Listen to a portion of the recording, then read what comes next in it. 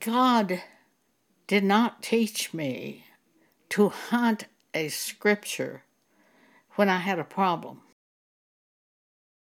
God taught me to turn to Him in prayer, asking Him for help, asking Him for wisdom. If any of you lack wisdom, let him ask of God, who giveth to all liberally, and it shall be given him. James 1:5.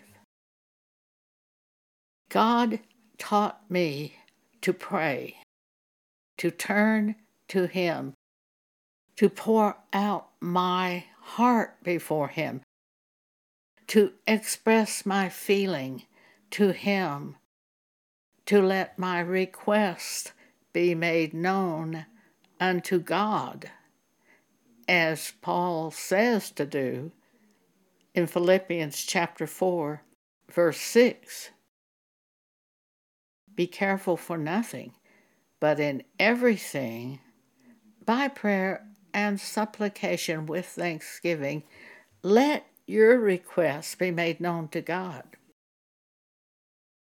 He did not teach me to hunt a scripture when I had a problem.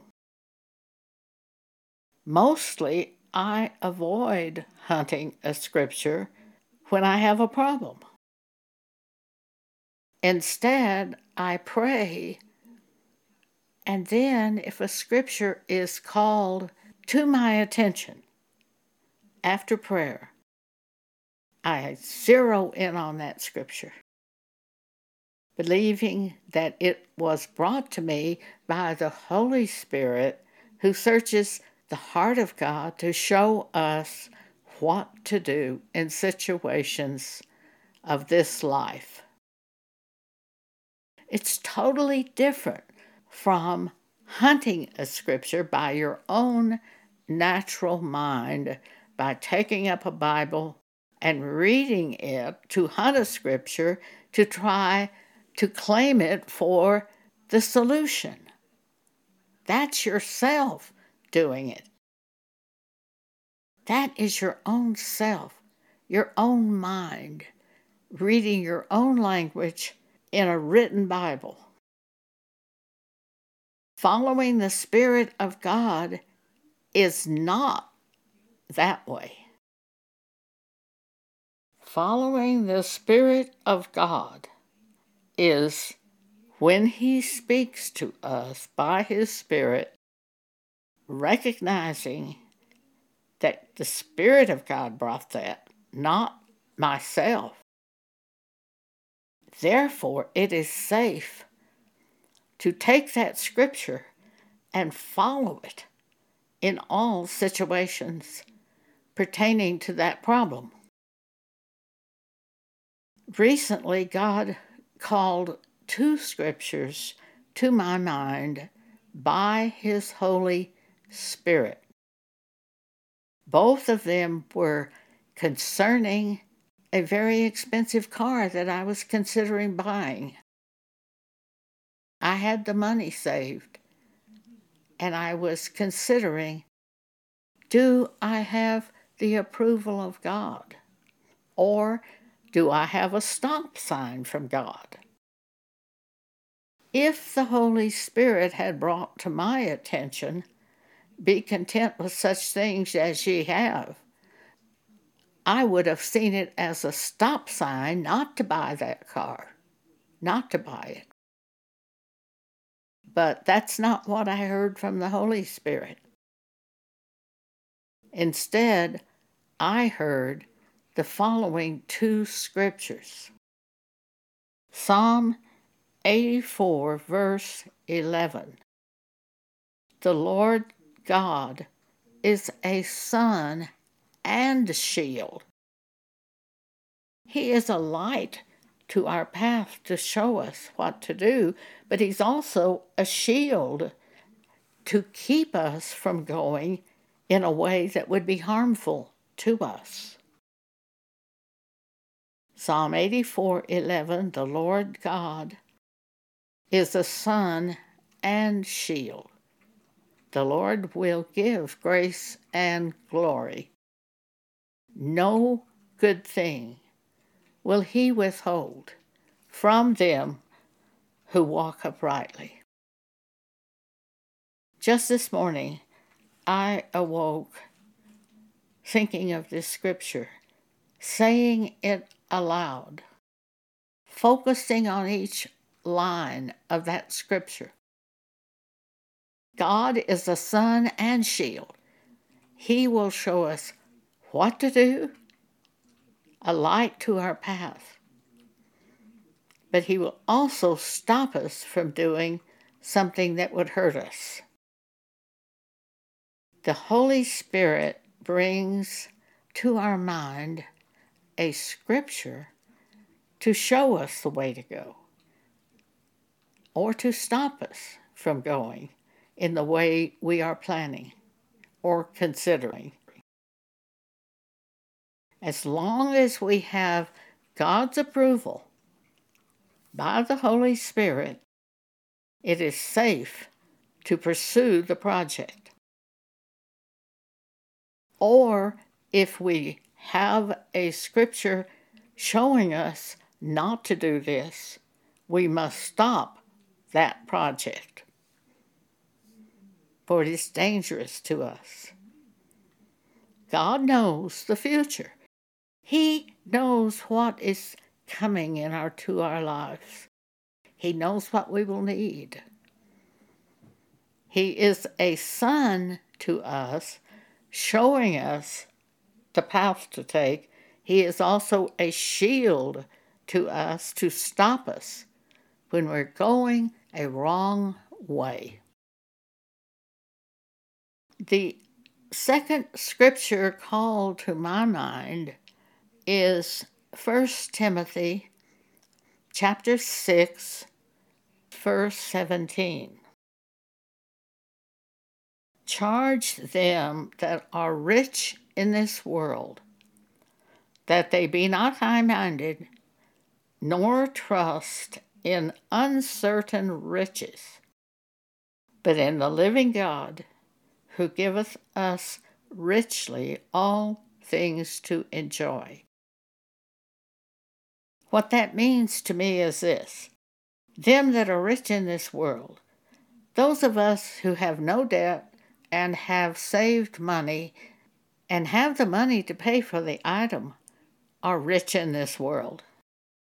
But you must not be high-minded.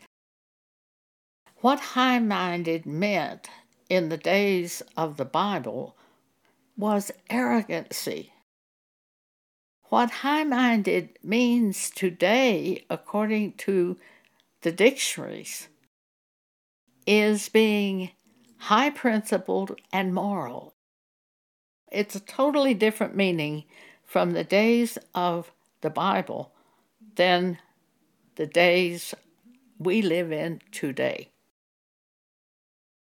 So really, what this scripture is saying to us is charge them that are rich in this world, have money saved, have that CD, don't have any debt, don't be high-minded, arrogant, nor trust in those uncertain riches. Riches can fly away. That money can become worthless that's in the bank. I'm very aware of that.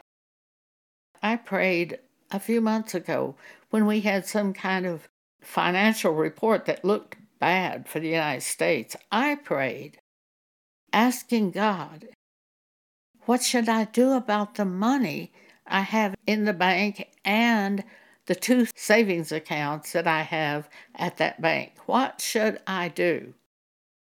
I didn't hear anything to do. So I have to have faith that there's nothing for me to do at this point in time. And if there comes a time when there's something to do, I have to have faith that God will show me. For one of the things the Holy Spirit does is show us things to come. That is the scripture, John chapter 16, verse 13. The Holy Spirit guides us into all truth and shows us things to come. By reading the Bible, we can then have faith that the Holy Spirit will do this in our lives today. But to hunt a scripture to claim as a promise is a very dangerous way to go, because it can be your own flesh leading you. But to sit quietly and pray and wait and hear when the Holy Spirit speaks to you, that is a total assurance. For example, I was considering having new upholstery put on my 25-year-old car. And as I thought about this, I heard from God by the Holy Spirit the following: or you could just buy a new car. I hadn't thought of that. I responded, that's right, because I've sold a house in Texas. I have almost $300,000 sitting in 2 CDs, so certainly I could buy a new car. God was showing me a better way for me to go. I like to wait until I've heard from God before I read the Bible. I like to hear directly from God by the Spirit of God and follow that. Romans chapter 8, verse 1. There is therefore now no condemnation to them which are in Christ Jesus, who walk not after the flesh, but after the Spirit. There is a big difference between walking after your own desires and your own thinking and your own natural eyes. I read the Bible, but it's usually not trying to find an answer.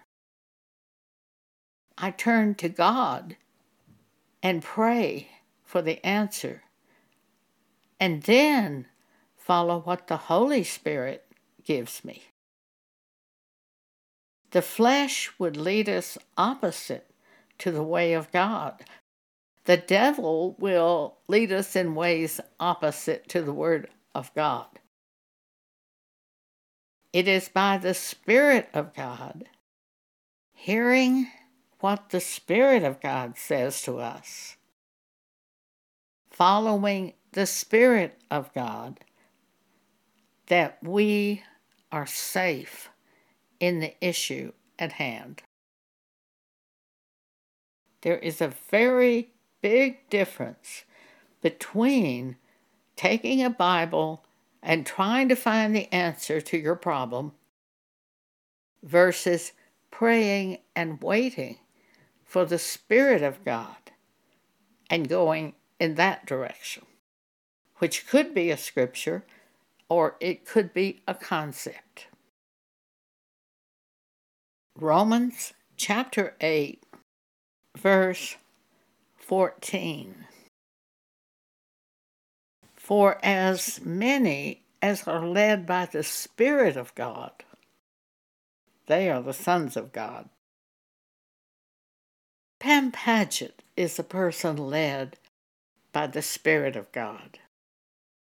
I live in her house in Colorado Springs, in a bedroom which she built downstairs. A true person of faith in God, in what God says to her. She was working as a computer programmer at FedEx and making over $100,000, I think, a year salary. And she saw a scripture which the Holy Spirit illuminated to her. In this case, she was reading the Bible, but she wasn't actually looking for an answer. But the Holy Spirit gave her an answer as she read Micah chapter 2, and it pertained to her high-paying job at FedEx. Verse 10, "Arise ye and depart, for this is not your rest, because it is polluted. It shall destroy you, even with a sore destruction." And she knew it pertained to her job at FedEx. She recognized it as the Holy Spirit caused this scripture to jump out at her. The management had been speaking things that she knew were not true. She had told them these things were not true. It was polluted at her job, and it would destroy her in time. For you can't stay in corruption and not be corrupted. It's just impossible to continue in it. She prayed, of course, "Are you showing me to leave my job at FedEx to retire?" She could take early retirement at a considerable financial loss, but she could take early retirement and leave. One day we received an email, I suppose it was, from Pam telling us that she was taking early retirement from FedEx. I was very concerned. I knew she was making lots of money, at least in my view, lots of money. But I knew she knew how to follow God, just like I did. We follow God the same way. We're not following our mind. We're following what the Holy Spirit shows us. And what she was shown is Micah chapter 2, verse 10. "Arise ye and depart, for this is not your rest, because it is polluted. It shall destroy you, even with a sore destruction." She went from approximately $10,000, I think, a month to $2,000 something a month.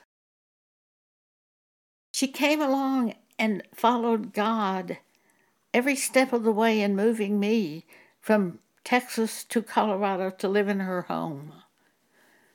I sold the house in Texas, and the first thing I was shown is you can buy a new car. Pam then had a new car. Now, unfortunately, I didn't ask God concerning specific brands, and I was going by my own reasoning and bought the wrong car. But 3.5 years later, I bought the right car. She's had 2 new cars. Not 1, but 2. She thought she'd never be able, on her reduced salary, to buy a car. And we've had 2 cars. God is able to do exceeding abundantly above all that we ask or even think, through the power that reigneth in us. That is the power of the Holy Spirit. Now, I'm quoting that scripture by memory, so I'm going to look it up right now and read it directly. I know I have a word or two translated.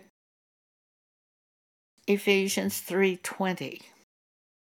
Now unto him that is able to do exceeding abundantly above all that we ask or think, according to the power that worketh in us.